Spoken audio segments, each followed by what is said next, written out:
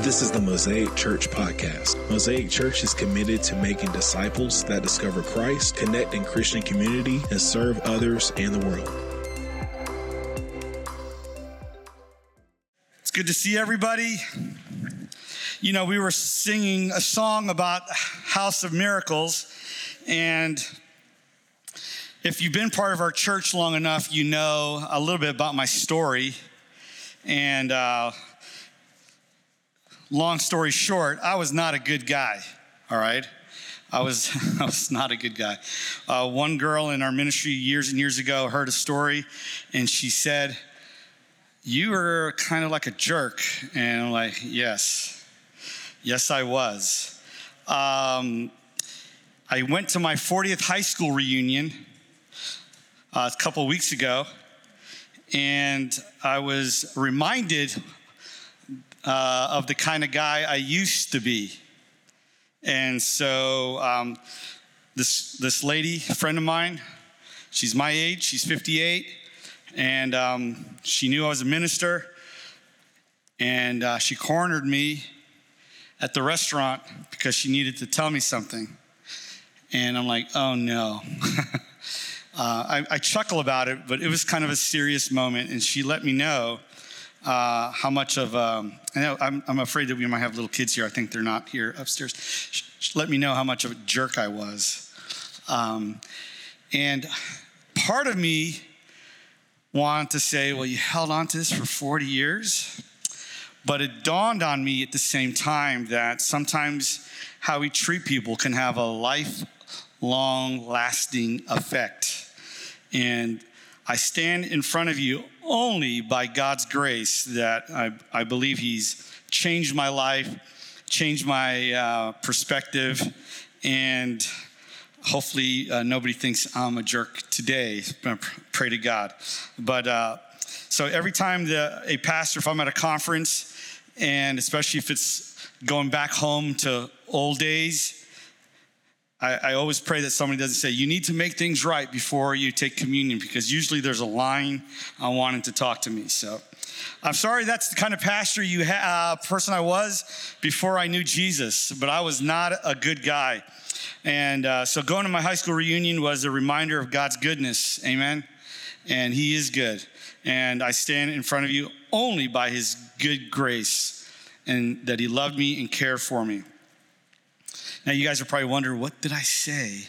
Well, let's just put it this way, and I don't mean to make light of it, but for some reason, I made a comment about, she was a classmate of mine, of her weight, and I wasn't very kind. One time, there was a very tall girl in high school, and I went up to her because she was wearing, at those days, they're like cut off culottes, I think they call them. Some of you guys know what that is, right? Really short pants. And I went up to her because, again, this is the kind of kind of guy I was before I was calling the ministry. I said, "Hey, Sarah, what happened to your pants? Did they shrink?" And you know what she did? She leans way down. She goes, "What?" I said, "Did they shrink in the dryer?" And she goes, "What happened to you? Did you shrink in the dryer?" Not funny. Sarah and I are lifelong friends. She's serving the Lord up in Gainesville, Florida, but never did I mess with her again. Love Sarah. Last week we started in the book of Philippians. And we talked immediately, if you have your Bibles, to Philippians chapter 1. We talked about Paul talking to the church, sending a letter to the church in Philippi, and he calls them saints. And that's a name and a label that we all have. We are saints that God has called us. And I use the analogy is you get to wear the team jersey. When you give your life to Jesus, you surrender your life to Him, you get a team jersey. And that team jersey name is the Saints. And I use the analogy of our friend Michael here, who's a coach for a football team and basketball team. And I noticed on the football team, there was a lot of kids that had the jersey. They tried out, and they were good enough to get the jersey. But that doesn't necessarily mean they're good enough to play. So I noticed quite a few kids, and they're probably 6th graders or young 7th graders, who didn't get to play much. And so, but they still got the jersey. And so Paul says to all the saints. Now, he didn't know everybody in the church in Philippi, but he knows that if they're followers of Jesus, then they're labeled as saints. And so, I challenge us, maybe we don't feel like saints, but Paul and I believe Jesus says that we are. Now, the challenge for us is now to live up to the jersey, to the name. So we have a new identity in Christ. So part of the reason I shared that story is that when I got the jersey, I have a new identity in Christ. I have to live up to the uniform that Christ has given me through his blood, that I'm now a team member. I'm not only a team member, but I'm now part of his family. And so we have to live up to the name and the uniform that Jesus gives us. And I shared that at one time we were dead, but now we're alive. We used to be orphaned, but now we're his children. We were once blind, but now we see. And that's what happens when you say yes and you bow your heart and your life to Jesus. And so we went on in Philippians and we talked about that he thanks God that will complete the work that has begun in you in Philippians. You just have to read a little bit in chapter 1. And begin the work in you. The question is, what work has he begun in us? And so, again, I'm not trying to be crude. I don't like to be crude because I'm not trying to be cool. I'm not trying to do any of those things. But I remember another high school reunion, and it happened again, this high school reunion. Not everybody knows what I do. Not everybody's on Facebook. Not everybody knows my life. Not everybody's following my life. And so one person asked me, "What do you do for work?" Now, they only remember the Mario from high school, or maybe the first few years when I stuck around, come home for college. And this one particular girl, she was a friend from elementary all the way, and she asked that same question. And she goes, "So what do you do?" And I said, "You don't know?" And she goes, "No." "What do you do?" I said, "You're not gonna believe it." And so I'm just trying to build it up, and you're not gonna believe it. She goes, "What is it? What do you do?" And I said, "You're not gonna believe it." And she got fed up, and she goes, "What is it?" "I'm a pastor of a church." And her first response was, "No bleeping way," right to my face. And I couldn't help but laugh. I thought, yes, that's the power of Jesus. Because if you talk to my high school buddies, there's no way. There is no way. And again, I only share that because of what Jesus did. But he began a good work in us. And the question I have for you and me is, what work has he begun? And I shared last week that just because you have worn the jersey for 40 years doesn't necessarily mean that you've allowed Jesus to work on you. I use the analogy of golfing. I've been playing golf for 40 some years. I go out to the golf course twice a year. But that does not make me a good golfer. Just because I golfed for 40 years doesn't make me a good golfer. I asked Patrick if $5,000 were riding on the line and you had to choose a teammate for a golf pair, he would not choose me, right? He wouldn't. And rightly so. But I could tell people I've been playing golf for 40 years. Or you could tell people I've been going to church for 40 years, but going to church doesn't equal to maturity and a very mature believer in Jesus Christ. We have to work with the Holy Spirit. He's working on us to change us, to mature us. Some of my biggest challenges when I meet people who have been in the faith for a long time, feel like, hey, as long as I've got the jersey, I'm in. But Jesus wants to continue to do that work of sanctification in your life to mature you so that you can be utilized and reach other people. Sadly, we have too many people in the church world that have put on the jersey but have no intention to grow in their faith in Christ. If Mario, the person that I got saved at age 22, didn't grow in Christ, I would not be here.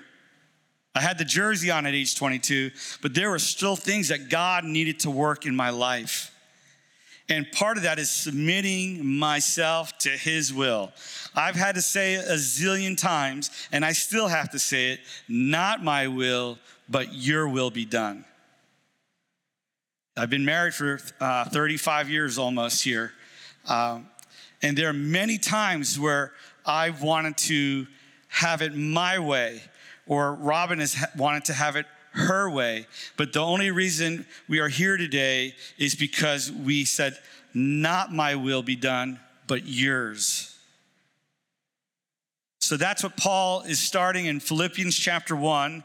And now we go into Philippians chapter 1, verse 12. I have a good friend, and some of you, Rhea, might know him, but Ronnie Hoover. Ronnie Hoover is a campus minister. He's been doing Chi Alpha campus ministry for 30 plus years. Before that, he was an evangelist. He's a good friend of mine. He's at the University of Arkansas. I had the privilege to be with him this past summer in Arizona, and he rolled in his wife. She was 61 years old on a wheelchair because she had been, she's suffering at that moment with breast cancer. And when I looked at them and I saw them being wheeled into the conference center, I thought to myself for a moment, man, this guy has given his life to Jesus. He's done everything to surrender his life. He's been a gift to the body of Christ, and his wife has as well. And there she is in a wheelchair. Sad to say that a month later she passed. But one of the things, and I'll share with you in the sermon in a second, is one of the things that she was wanting to do was to make sure that she finished well.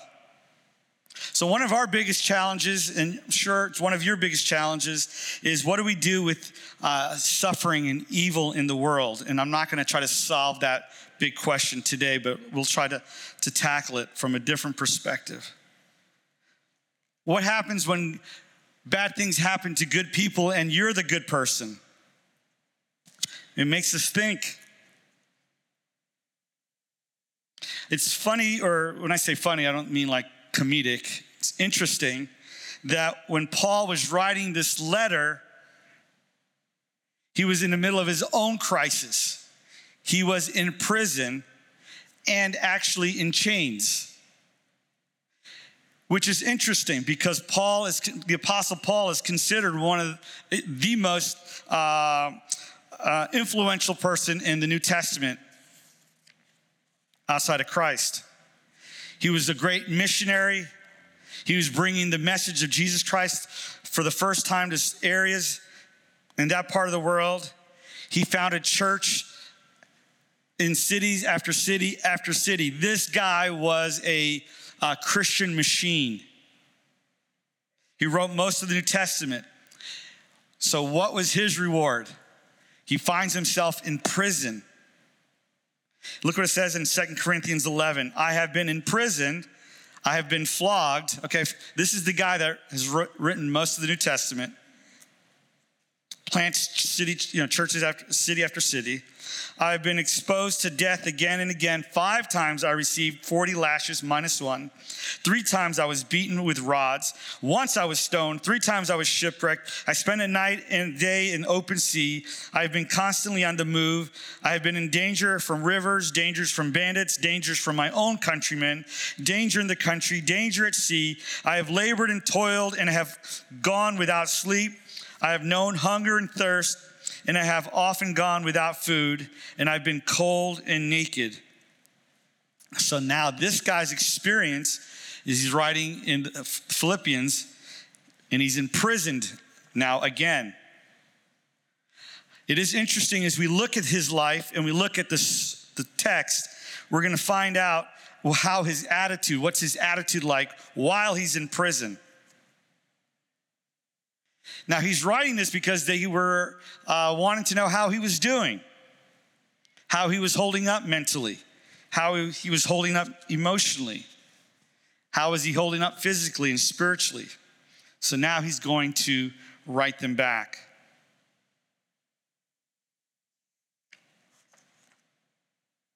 Paul's whole premise, when you read the rest of the chapter, is how good God is, even while he's in prison. He's going to talk to us. I know he's talking to the church in Philippi, but he's going to talk to us, and we're going to eavesdrop in this letter, this dialogue between Paul and his church. In verse 12, I want you to know, my dear brothers and sisters, that everything has happened to me here has helped to spread the good news. Now, Lavella, I didn't ask you for permission, or Dave, I didn't ask your permission, but I remember you guys telling me that when Luce was in the middle of it, the nurses that would come, she was sharing the gospel. Actually, I feel like this is something she could have written. If you don't know, our dear sister Luce passed a few months ago. I want you to know, my dear brothers and sisters, everything that has happened to me has helped me to spread the good news. He didn't say that everything that's happened to me is good. He's just saying he's using the circumstance to spread the good news. For everyone here, including the whole palace guard, knows that I'm in chains because of Christ. And because of my imprisonment, most of the believers here have gained confidence and boldly speak God's message without fear. Paul is in prison in Rome because of his faith. And when you were in prison in Rome, it wasn't like anything we have here. Paul was under military guard, which meant that he was chained to another person, a guard.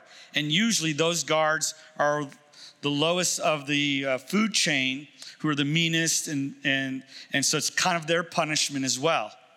And so Paul is now in punishment in chains with a Roman guard that's not the nice kind. I can only imagine what the Apostle Paul's Twitter feed might have looked like if there was Twitter at the time. Well, we know that he also automatically says that everyone, I want you to know, my dear brothers and sisters, that everything that has happened to me has helped to spread the good news. It was good that the guard was chained to him. Not that it was good, but it was good opportunity. He's challenging the church. Hey, listen, I'm in prison and I'm trying to find opportunities to share the gospel. And the people that were not in prison, in a lot of ways, were kind of like, not that they were bleachers, but maybe in the stands. I told Michael I was not going to refer to him again. But I saw him coaching a game, and I was shocked, especially last year, how many parents were screaming from the sidelines up close, telling him what to do, telling the coach what to do. And Paul is saying, hey, listen, I'm on the ground level. I'm in the middle of it. And you can do this. Now, the funny thing, when you read the letter, he's not trying to elicit some personal sympathy. He wasn't writing to let people know of his circumstances, because the circumstances were not good. But what was good, that God was using him in his circumstances. So one of the things I ask myself, and I challenge you, is what should a Christian follower, how should that person respond when bad things happen? Because we know from our last sermon series that bad things happen to everybody. There's no one who is exempt from receiving the bad things of life. So what should our attitude and response be? Paul did not want to be in jail, I'm sure, but the jailer found God because Paul was in jail. His attitude, the Apostle Paul, wasn't necessarily about himself. It was like, what can he do for others? How can he take this really horrendous situation and bring glory to God?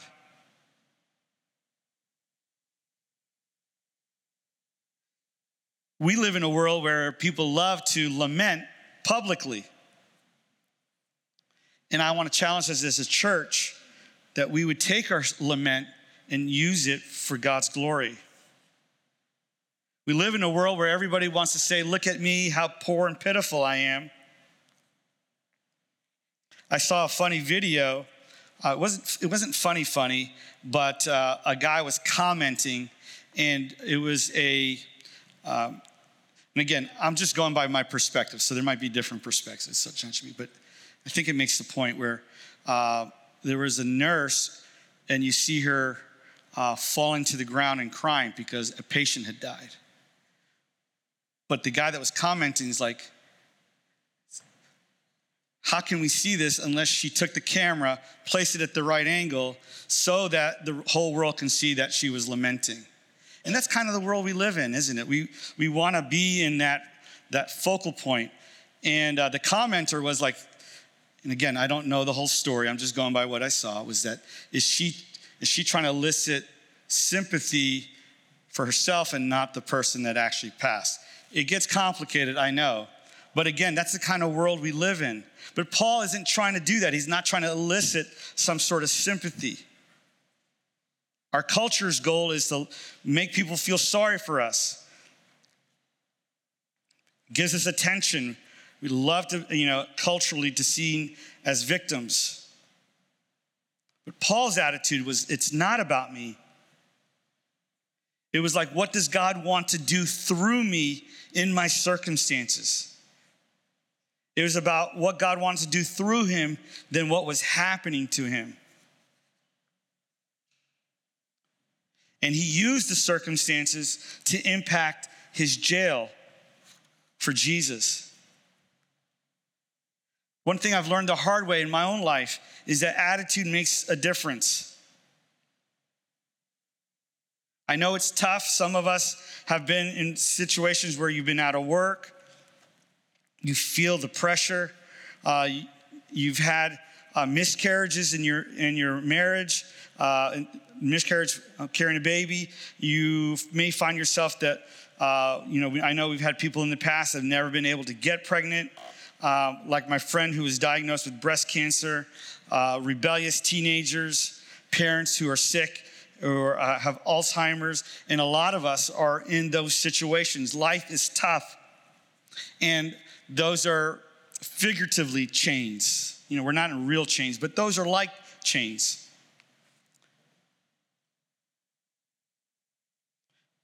But we have a choice. We have a choice. We can say, Lord, use me during these horrible chain binding times. Lord, help me to find a way to bring you glory. I don't know if those nurses that were around Luce came to know Christ, but they had a sample of Christ when they were around her. And I appreciate that. My friend that passed away, Dana Hoover, that was one of her biggest concerns. The pain from cancer was super painful to her. When she came to our conference, she was nauseous. She could barely walk. And the brief moment I had with her, because other people wanted to spend time with her, is like, I just want to make sure that my family, my kids, my grandkids, know that I love Jesus in the middle of this. If you ever had the chance to see her funeral, it was mind-boggling, powerful of her testimony. Not so much how much she was a mom, but how she finished as a mom and as a believer in Jesus. So Paul's going to challenge me. And as I'm preaching this message, I already know, I don't know if you know this, but the first person who's going to be challenged with this message is me. That's part of the deal of stepping up here is, okay, Mario, you're preaching to them, but I'm going to ask you, how are you going to be doing in this? So I don't come with like somehow I've arrived, I've mastered this. No, I'm in it with you. It's not an easy tightrope to walk on, from God using me to how can God use me in the circumstances to want pity and attention and anger. I'm not saying it's easy. It is a tightrope. Look what it says as we read on in verse 15 in chapter 1 of Philippians. It's true that some preach Christ, so we have a group of people that are preaching Christ out of envy and rivalry, but others out of goodwill. The latter do so in love, knowing that I am put here for the defense of the gospel. The former preach Christ out of selfish ambition, not sincerely, supposing that they can stir up trouble for me while I am in chains. But what does it matter? The important thing is that in every way, whether false motives or true, Christ is preached. And because of this, I rejoice. This is an interesting passage because Paul has a certain attitude towards those who we would consider adversaries. There were some people in the faith that were not in Paul's corner. They were maybe competition. Maybe this is an opportunity for those who were not in Paul's corner to gain some sort of advantage, prominence in the church world. And so since he's in prison, they're taking advantage of that. And we don't know the details. But it sounds like they were trying to stir up trouble by discrediting him. It's interesting how Paul responds when he has adversaries inside the church. Which leads me to a challenge I have for myself is that, on social media, on YouTube and avenues like that, there are a lot of critics of the church. And a lot of people critical of other churches. I mean, it's sad. And so it's interesting that Paul kind of deals with that. But let me just encourage us to be careful in teaching. So I appreciate Adam took a tough subject and did 10, 12 weeks of it and did a phenomenal job. And then we've had other teachers like Eric and Micah downstairs, and of course our school teachers downstairs. You guys may know this, but if you don't, when you're teaching, you're taking on a responsibility and the potential of being judged harshly. 2 Peter says, but false prophets also arose among the people, just as there will be false teachers among you who will secretly be bringing destructive heresies, even denying the master who brought them. And so in other words, there were teachers that we'll see here in James. Not many of you should become teachers because you know that those who teach will be judged with greater strictness. So what I'm saying is that the stuff I see on social media, teachers, a lot of these guys, I don't know how well learned they are, but they're very good at communicating. But man, we don't take it lightly. Because it says here that teachers will be judged with greater strictness. But at the end of the day, Paul in chapter 1, verse 14 through 18, has this attitude because these people are preaching Christ. And he doesn't necessarily care if they're doing it with great motives or not. What mattered to Paul was, are they promoting Christ? Because it wasn't about Paul. It wasn't about his prominence or his ego or his organizational placement. It was about Christ. And so I believe there's a challenge to us to make sure we have good attitudes. When I drive from my house from Lakeshore to Mosaic Church, I pass about 8 churches, Christian churches. And I pray for each one of them. Because if they're preaching Christ, they're wearing the jersey. They may not be preaching it the way I'd like, fully, but if they're lifting up the name of Jesus, the Jesus that we talked about, that died and rose again, then I'm their fan. Because it's about Christ. It's not about me. It's not about Mosaic Church.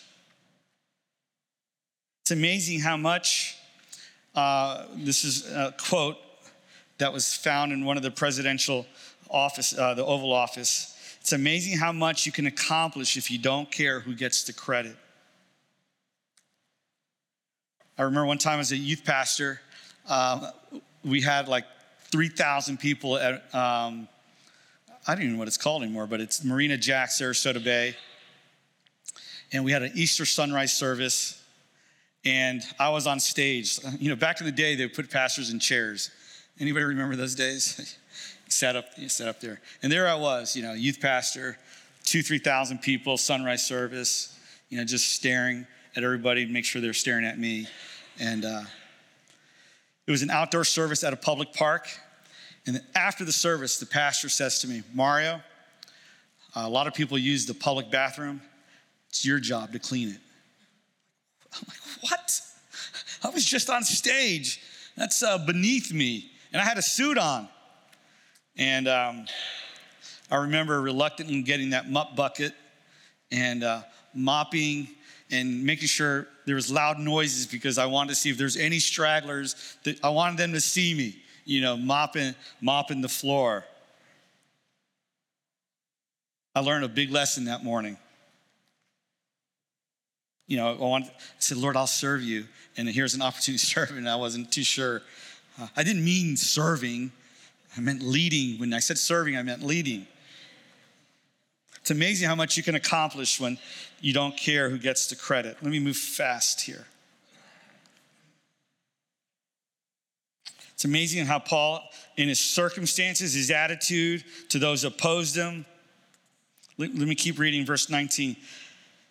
For I know that through your prayers and help given by the Spirit of Jesus Christ, what has happened to me will turn out for my deliverance. Eagerly I expect and hope that I will in no way be ashamed, but will have sufficient courage so that now, as always, Christ will be exalted in my body, whether by life or death.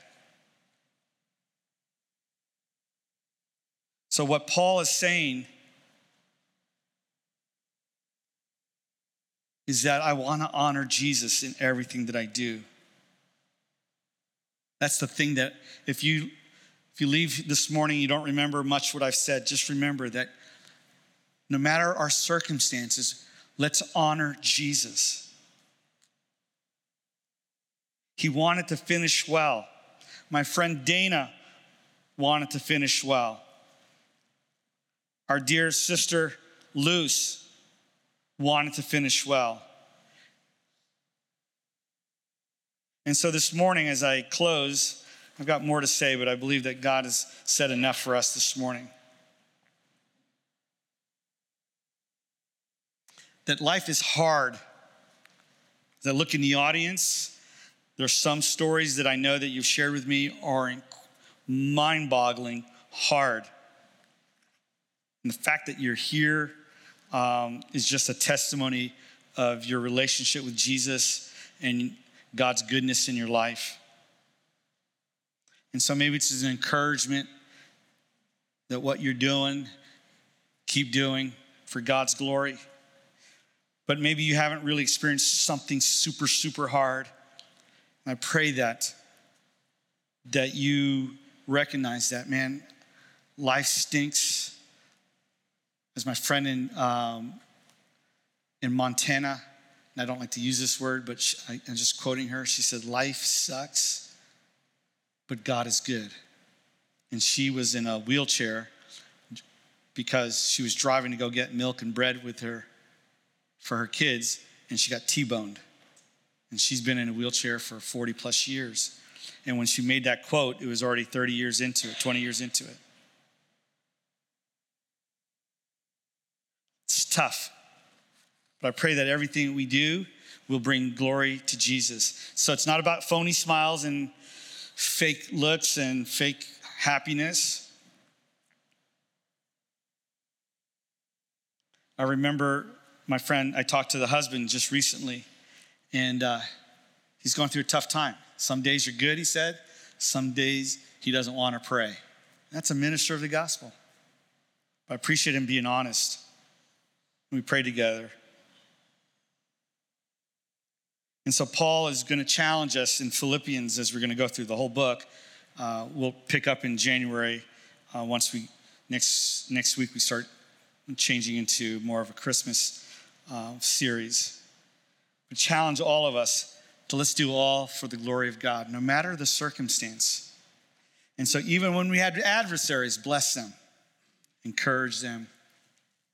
And Paul says, you know what? I just want to bring glory to Christ. And I pray that your life brings glory to Christ. Let's close our eyes and let's pray as we finish up today. I pray, God, that you would help us as we have been blessed to put on the jerseys for those of us who say yes and bowed our knee and our hearts and our lives to Jesus. And Lord, that you are beginning to do a work in us. Lord, that we actually work with you and allowing you to work in us. Lord, that a time alone is not an indicator of maturity. But Lord, we do know it takes time to mature in our faith. So Lord, if we've been serving Jesus for 6 months or 40 years, I pray that there's actual maturity going on. And the Apostle Paul is going to encourage us to do all these things, no matter the circumstances, to do it for your glory so that, not that the situations are good, but that, Lord, that you would bring good out of it. Lord, we say thank you. Lord, help me, help us to bring you glory in our circumstances. Lord, we want to reflect your goodness.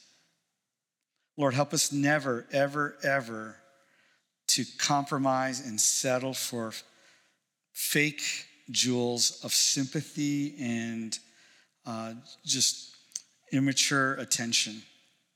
Lord, I know that I've been tempted by those things. But Lord, help me to use the circumstances I'm in for your glory. Be with all of us, God, as we go through a very incredible time, but sometimes it might be challenging with the holidays and just talking to people that lost a loved one, and it's like the first holiday without a loved one. Lord, I pray, God, a blessing and peace upon them. Lord, I pray, God, that you would help us as a church to keep our eyes out for those who need a love and encouragement and prayer and friendship. Lord, thank you for your goodness. Lord, thank you. You've been so good to us. You've been so good to me. Thank you for growing in my life, maturing in my life, Lord, because I desperately need it. Thank you, God, for your goodness. Thank you for this awesome church body. And we pray for those who are homesick and, Lord, who are traveling. So we say thank you, Lord. We love you. In Jesus' name, and everybody said, amen. Amen.